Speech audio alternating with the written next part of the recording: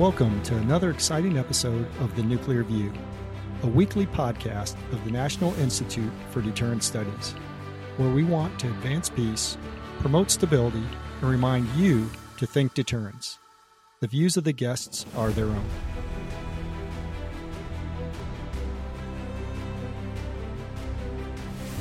Welcome back to another edition of The Nuclear View. Of course, I am Adam Lauder, and I am with Curtis McGiffin, Jim Petrosky, and Sam Stanton, and we are all with the National Institute for Deterrence Studies, where we always encourage you to think deterrence. Now, today on The Nuclear View, there are 5 specific questions that I've asked my colleagues to address because we're at a time, particularly with the war in Ukraine, we're at a time when you think about the potential for conflict over Taiwan, where we really have to think through the U.S. nuclear deterrent and what might be some of the challenges that we face as we prepare for a definitely uncertain future. And so with that, let me ask my first question. And of course, it's one that it's really directed towards you, Jim. And so let me ask you, are there technical reasons why elimination of the hedge, which is one of the elements of the new nuclear posture review, are there technical reasons why elimination of the hedge is unwise? All right, Adam. Well, thank you. And first of all futures are uncertain. So that's, what we want to do is control the future in a way that works to our advantage. I just want to throw that out there. And it fits into this concept exactly with the nuclear hedge. And that is, for the audience that may not have listened to us, I think 2 weeks ago or on an episode where we talked a little bit more about the hedge. The hedge, of course, are the nuclear weapons that have been pulled from deployable status and are placed in a secure location where they're no longer deployed and they're not part of our agreements in the treaty. So that's the first step. And so the question about technical requirements for reducing the hedge, I want to flip that over a little bit. And why would we want to get rid of the hedge, first of all? And that is, if we have weapons, we have pits, if you will, in the stockpile, been created, and they're in the background, and they're not part of the overall deployable status under the treaties. Why would we want to get rid of these weapons? They're holding no necessary deployment position at present. But they do provide us a bit of padding, especially when you think about where we're going to, who our adversaries are. The technical question, though, I think is important, Adam. And the technical question is, do we have the ability to spin up on the weapons that we would no longer have if we took the hedge away? And we addressed this sort of last week, and maybe I failed to do this, but we talked about who our adversaries are. If we talk about 2 adversaries, Russia or China, that's one set of tools. But what if it's both? And that increases the number. And the whole concept of the hedge was, if Russia began to deploy many, many more weapons, we had the hedge available. Well, what if it's another adversary and they combine efforts to do that? We need to define that fairly well. And that technical need is really important. It takes a lot to spin it up. So I know I've gone a little bit long, but I wanted to lay that in the background early on in this talk, because I think that is an important part before we touch the technology. Yeah, one of the big challenges that, I think Sam or Curtis could also jump in here on is, we're trying to build the capacity to produce new plutonium pits. We certainly have the technical knowledge and means to produce new nuclear weapons. We're largely constrained by policy, but we're also constrained by the fact that we've allowed the facilities that we historically used to produce these new warheads. We've allowed those facilities to, age out. And so part of this question of technical capacity or the technical means is, and this part, it's not that we don't understand how. It's, do we have all of the facilities? Do we have all of the resident capability to build all of these new warheads? If, as you clearly indicate, we have Russia and China collaborating. You throw in the fact that North Korea has recently said they're going to dramatically. So there's a potential where the United States would have to dramatically increase the size of its nuclear arsenal. And so I wonder, that capacity, the technical means, building new facilities like at Los Alamos or wherever we might need it. That's not a quick process. So do we have that ability and capacity to do that? Capacity to do it, I would say yes, we do. Capability of doing it. So that's where you hit upon that with the time constraint. Do we have the capacity? I mean, if we redirect resources, if we choose that this is the course of action we're going to take to rejuvenate the technical facilities necessary for making these particular types of weapon systems. Can we do that? Yes. But then it comes the capability question. Can, yes. Capability is putting can into practice. And the technological capability right now for us is minimal because we don't have those facilities and they take so long to build. Yeah. Jim, did you or Curtis want to add to what Sam said? Yeah, Sam, yeah, I appreciate that. And you're exactly right. But some of these lead lines do take a bit of time to build the skill levels that you require to meet the tolerances for our weapons and the associated components. They all take a workforce that has been testing and evaluating and learning the processes. And they're just not skills that are developed overnight.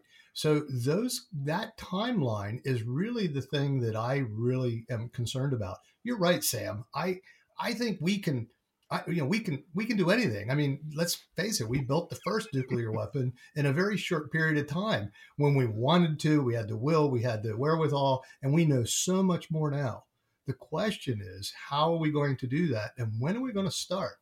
Because if we don't start, we'll never finish. Did you want to add anything to that, Curtis?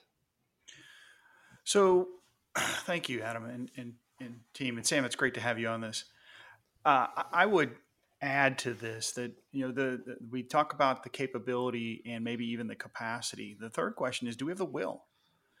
And when we don't have the will to maintain the stockpile we currently have, but then say in the same document that we're going to work to have the capability to build new stuff, you have to wonder about the will.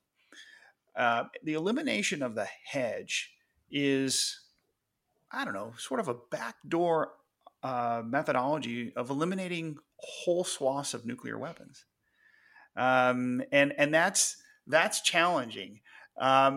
Just recently, it was noted that in October of 2021, the United States had just 3,750 warheads in its stockpile. This is all Department of State public information.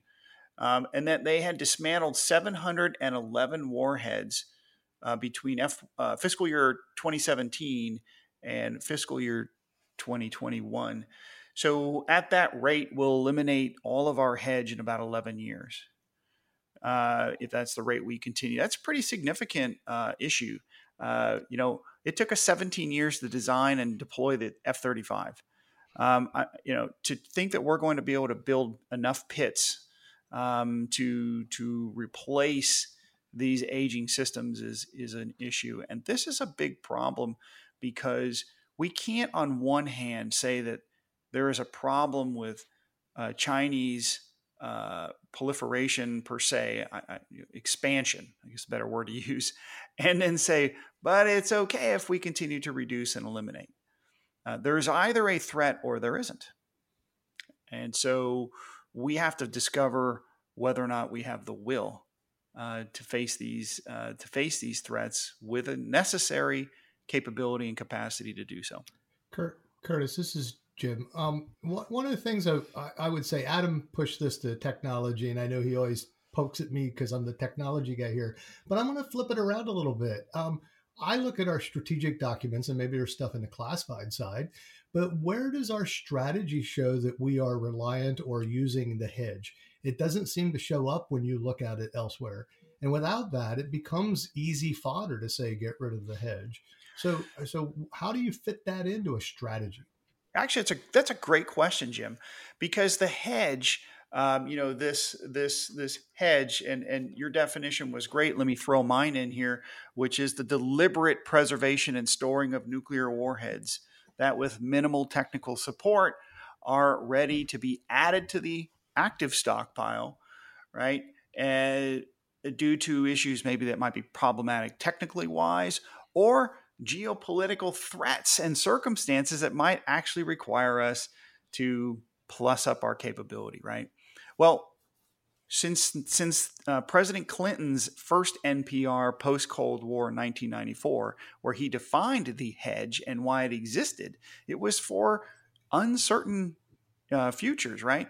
And that language has been repeated throughout the next 4 NPRs for, of course, Bush, President Obama, President Trump, and then now President Biden is the first to sort of step away from 30 years of precedent, bipartisan precedent, by the way, by saying it's time to eliminate the hedge at a time where geopolitically we're at greatest potential for nuclear challenge and the greatest need for nuclear deterrence than we've ever had since the end of the Cold War.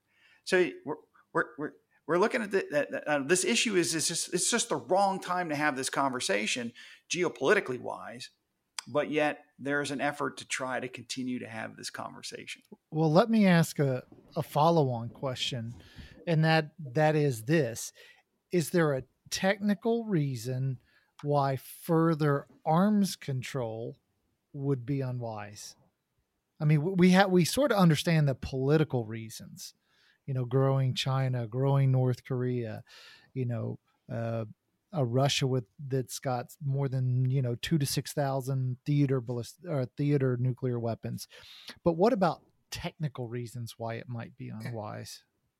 Go ahead, Jim. I'm very interested in Sam's response, but I want you to just maybe further dig down on that. When you say arms control, how broadly are you speaking of that? Are we talking nuclear? Are we talking major systems, minor systems? Where are you going with this? Well, so whenever I say arms control, obviously I'm talking about nuclear arms control.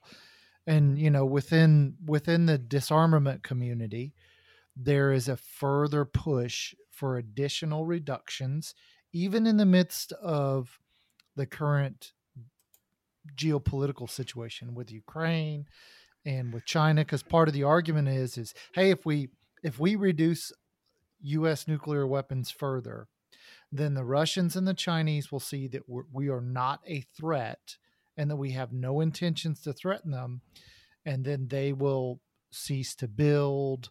They will perhaps reduce of their own volition. And so my question is, we understand the geopolitics, but what about the technical aspect of it? Did I explain it for you, Jim? You're fine. I'm sort of interested in Sam's first cut on this because he sort of got us oriented nicely. Go ahead, Sam. I can't come up with a reason for it to ever be wise to further reduce the arsenal. Technical or otherwise.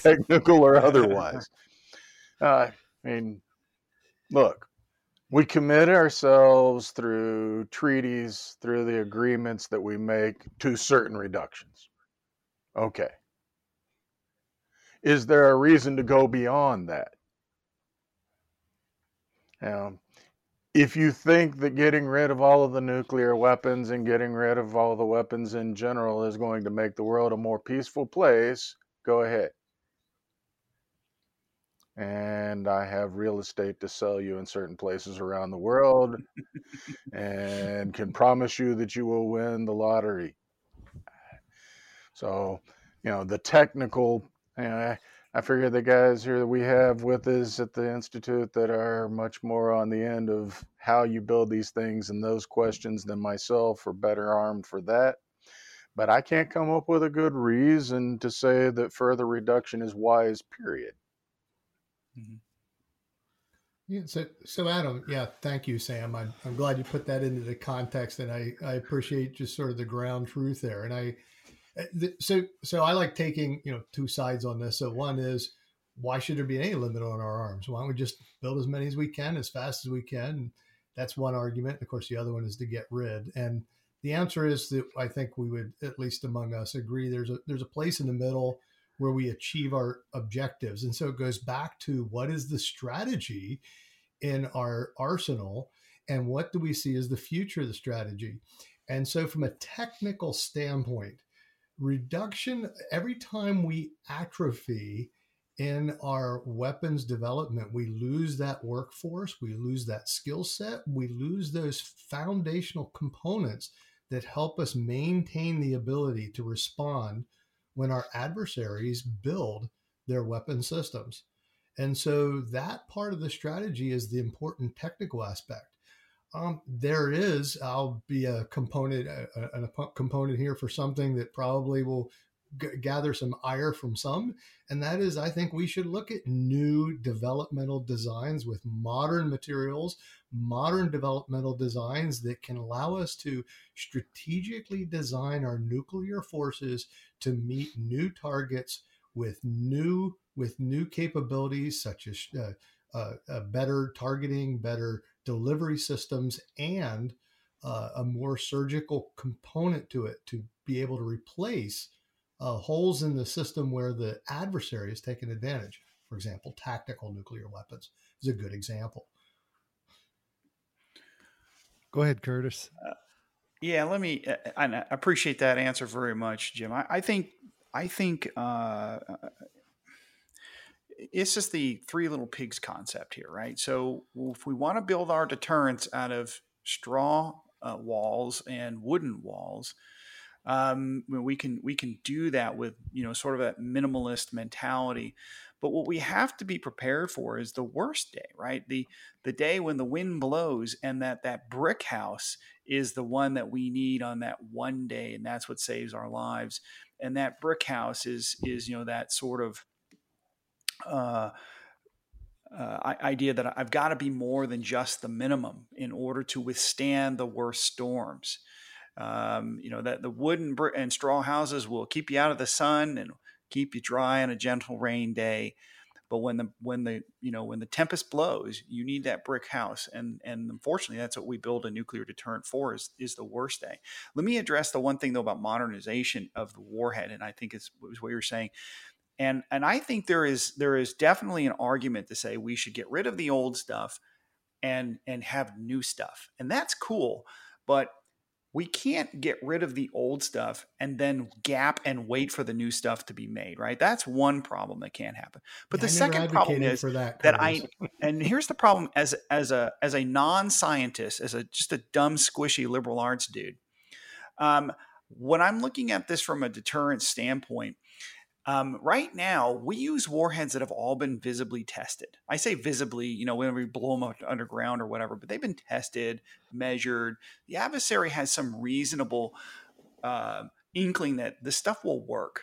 If we build new systems out of new materials with new technology and new what was that term you used? Hydrolatical gazinks and magical devices that we stick inside these things.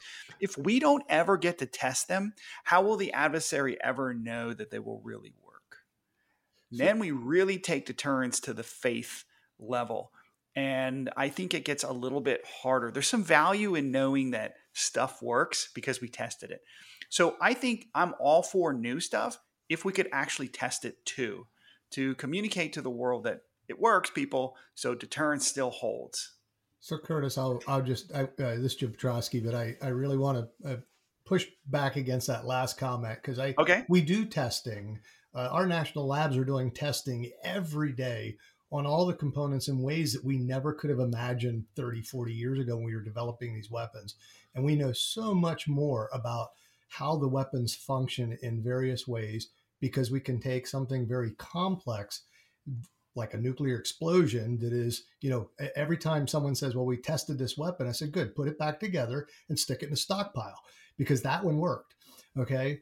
But here we can do tests over and over again in very, very controlled environments. So that I just wanted to highlight at least my view on and that. Jim, that's great because from a scientist perspective, that makes a bunch of sense to you.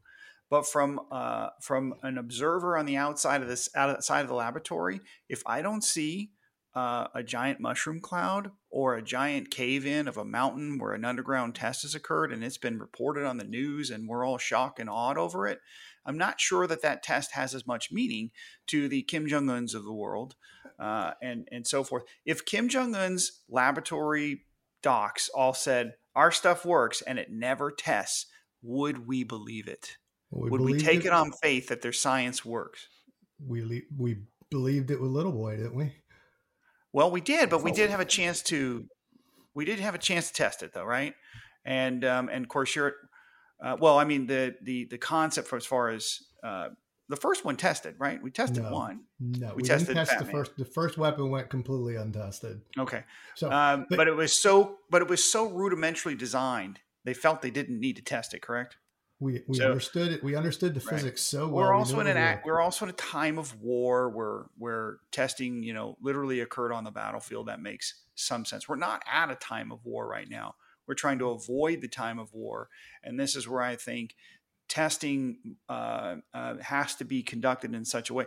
This is the challenge with ballistic missile defense. If we test all the time, and we do, but if we test all the time and we miss 50% of our shots, I'm just pulling numbers out of my head, out of my behind. I don't really know what our hit to hit ratios are, but let's just say you're country X and you're trying to show it, you have a capability, but half the time it doesn't work. Are you creating a deterrent out of that or not? And so these are the sorts of things. So I think there's a lot of potential in helping deterrence message when the testing is credible, not in the sense of the laboratory. I believe it's credible in every way that you described it, Jim, but I'm not the one we're trying to deter. We need Kim Jong-un to believe that. And we need Putin to believe that. So I will agree with that the demonstration of a weapon and its awesome power is in and of itself a deterrent itself. So I will agree with that. I want to go back one more step, though, to what you had said, and that was, we modernize and get rid of the old weapons, and there's this gap in between. And I want to hit on it from Adam's question about the hedge. Isn't the hedge doing that for us, giving us some little bit of latitude to be able to develop new weapons and expand? It's all there. And I think that is the important piece to answering Adam's question about the technological aspects. We have the technology to build new weapons, modernize. We have the technology to analyze and study the older weapons because they're there. And we have the hedge in between to provide that ability to bridge that gap. Wow. Yeah, I think it's great. That's why we got to keep the hedge. Well, let me throw the next question at you guys. And this is, sort of a follow-on question. And that is, how should we best determine the size and capabilities present in a nuclear arsenal? Should it be, 1550 is less than 2000, which was the previous arms control agreement was 2100 was the max. So if you go down about 500, that's good. So let's stick to that number. Or should we avoid having set arms control limits? I mean, we don't do it on any other military platforms. And do we have an arsenal that can go up, can go down? It's like, with the Marines. I mean, the Marines are radically reshaping the Marine Corps' capabilities and platforms because they're saying, hey, the fight we're in is different now. And so therefore we need new capabilities. The Air Force is looking to reshape what it does. And should the nuclear arsenal and nuclear forces be equally capable of being able to change change numbers, change delivery vehicles, or are arms control agreements that stick us at certain numbers, do they provide us something better? And that's sort of an open question to anybody. You want to start, Sam? Again, I'm like Curtis. I'm a squishy liberal arts guy, so the technical part of this, I'll defer to Jim. But what should drive the size of the nuclear force? What is the expected operational theater? Right? Where are we thinking that we might need to be able to use these? Well, of course, we start with a global fight where you've got to hit a number of targets, right? But then if we go down to if it's just one competitor, one adversary, and we need to place these things against certain targets and certain locations, then we need certain sizes of warheads that have certain destructive capacity, right? How do we plan for that? How do we build that force? So that seems to be a flexible force. Yeah. Because we have to be able to meet both the global scale and the limited scale, and I don't see us having spent a lot of time thinking about the limited scale. Yeah, good thought, Curtis. You were itching to offer up your take on this one. So I think this is like all your questions, Adam, it's always great. I think the great Peter Husey wrote an article recently on whether or not numbers matter. I'm still kind of thinking about this myself. And I think numbers do matter because that's what all we worry about when we think about treaties, right? Is we're counting nose cones. So numbers do matter to the ones who want arms control. But where the numbers really matter is how do you get for deterrence? And there's this idea by many deterrence or nuclear minimalists that numbers don't matter as long as I have enough, right? Enough to get you, right? Is it 1,000? Is it 500? Is it 311? What is it? And the reality is the number that is needed to deter your adversary is the number that your adversary fears. So you got to get in your adversary's head and figure out what is it that they fear. And it's not only just numbers, right? But it's payload and range and all of these sorts of things when we're thinking about what it is, right? So parity or saturation parity or mutual assured destruction and a three-way mutual is an interesting number that nobody really knows. My number is our number should match every number of all of our adversaries. That's where I would start. Yeah. So if there's 1,550 and for Russia and 1,550 for us, we have parity. That's great. But there's going to be 1,000 in China. Well, whose side are they on? Are they on the Russian side, our side, or their side? Sure. And the answer is 2 of those 3 answers are something we need to worry about. Yeah. And so we now have to have an ability to deter them and Russia at the same time. The worst case scenario, why we need the brick house. And so for the brick house to work on the worst of days is how do I deter? And I need sufficient numbers, I believe, with sufficient yields, right? Because you could have 4,000 nukes, but if they're all 15 kilotons, that may not be nearly as fearful as fewer nukes, but bigger booms yield. So yeah, bigger booms. So that I think all matters and has to be calculated into because the enemy is counting. The adversary counts because it matters to them too. We have to figure out how it matters, and then we have to figure out what that number is.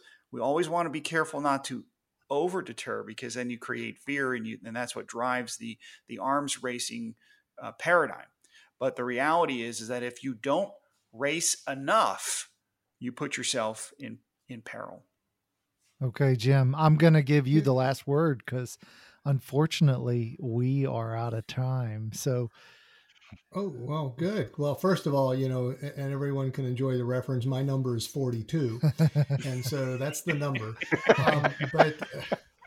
But seriously, Adam, we started out when you talked about the uncertain future, and I said all futures are uncertain. So and I think this gets to the heart of this matter.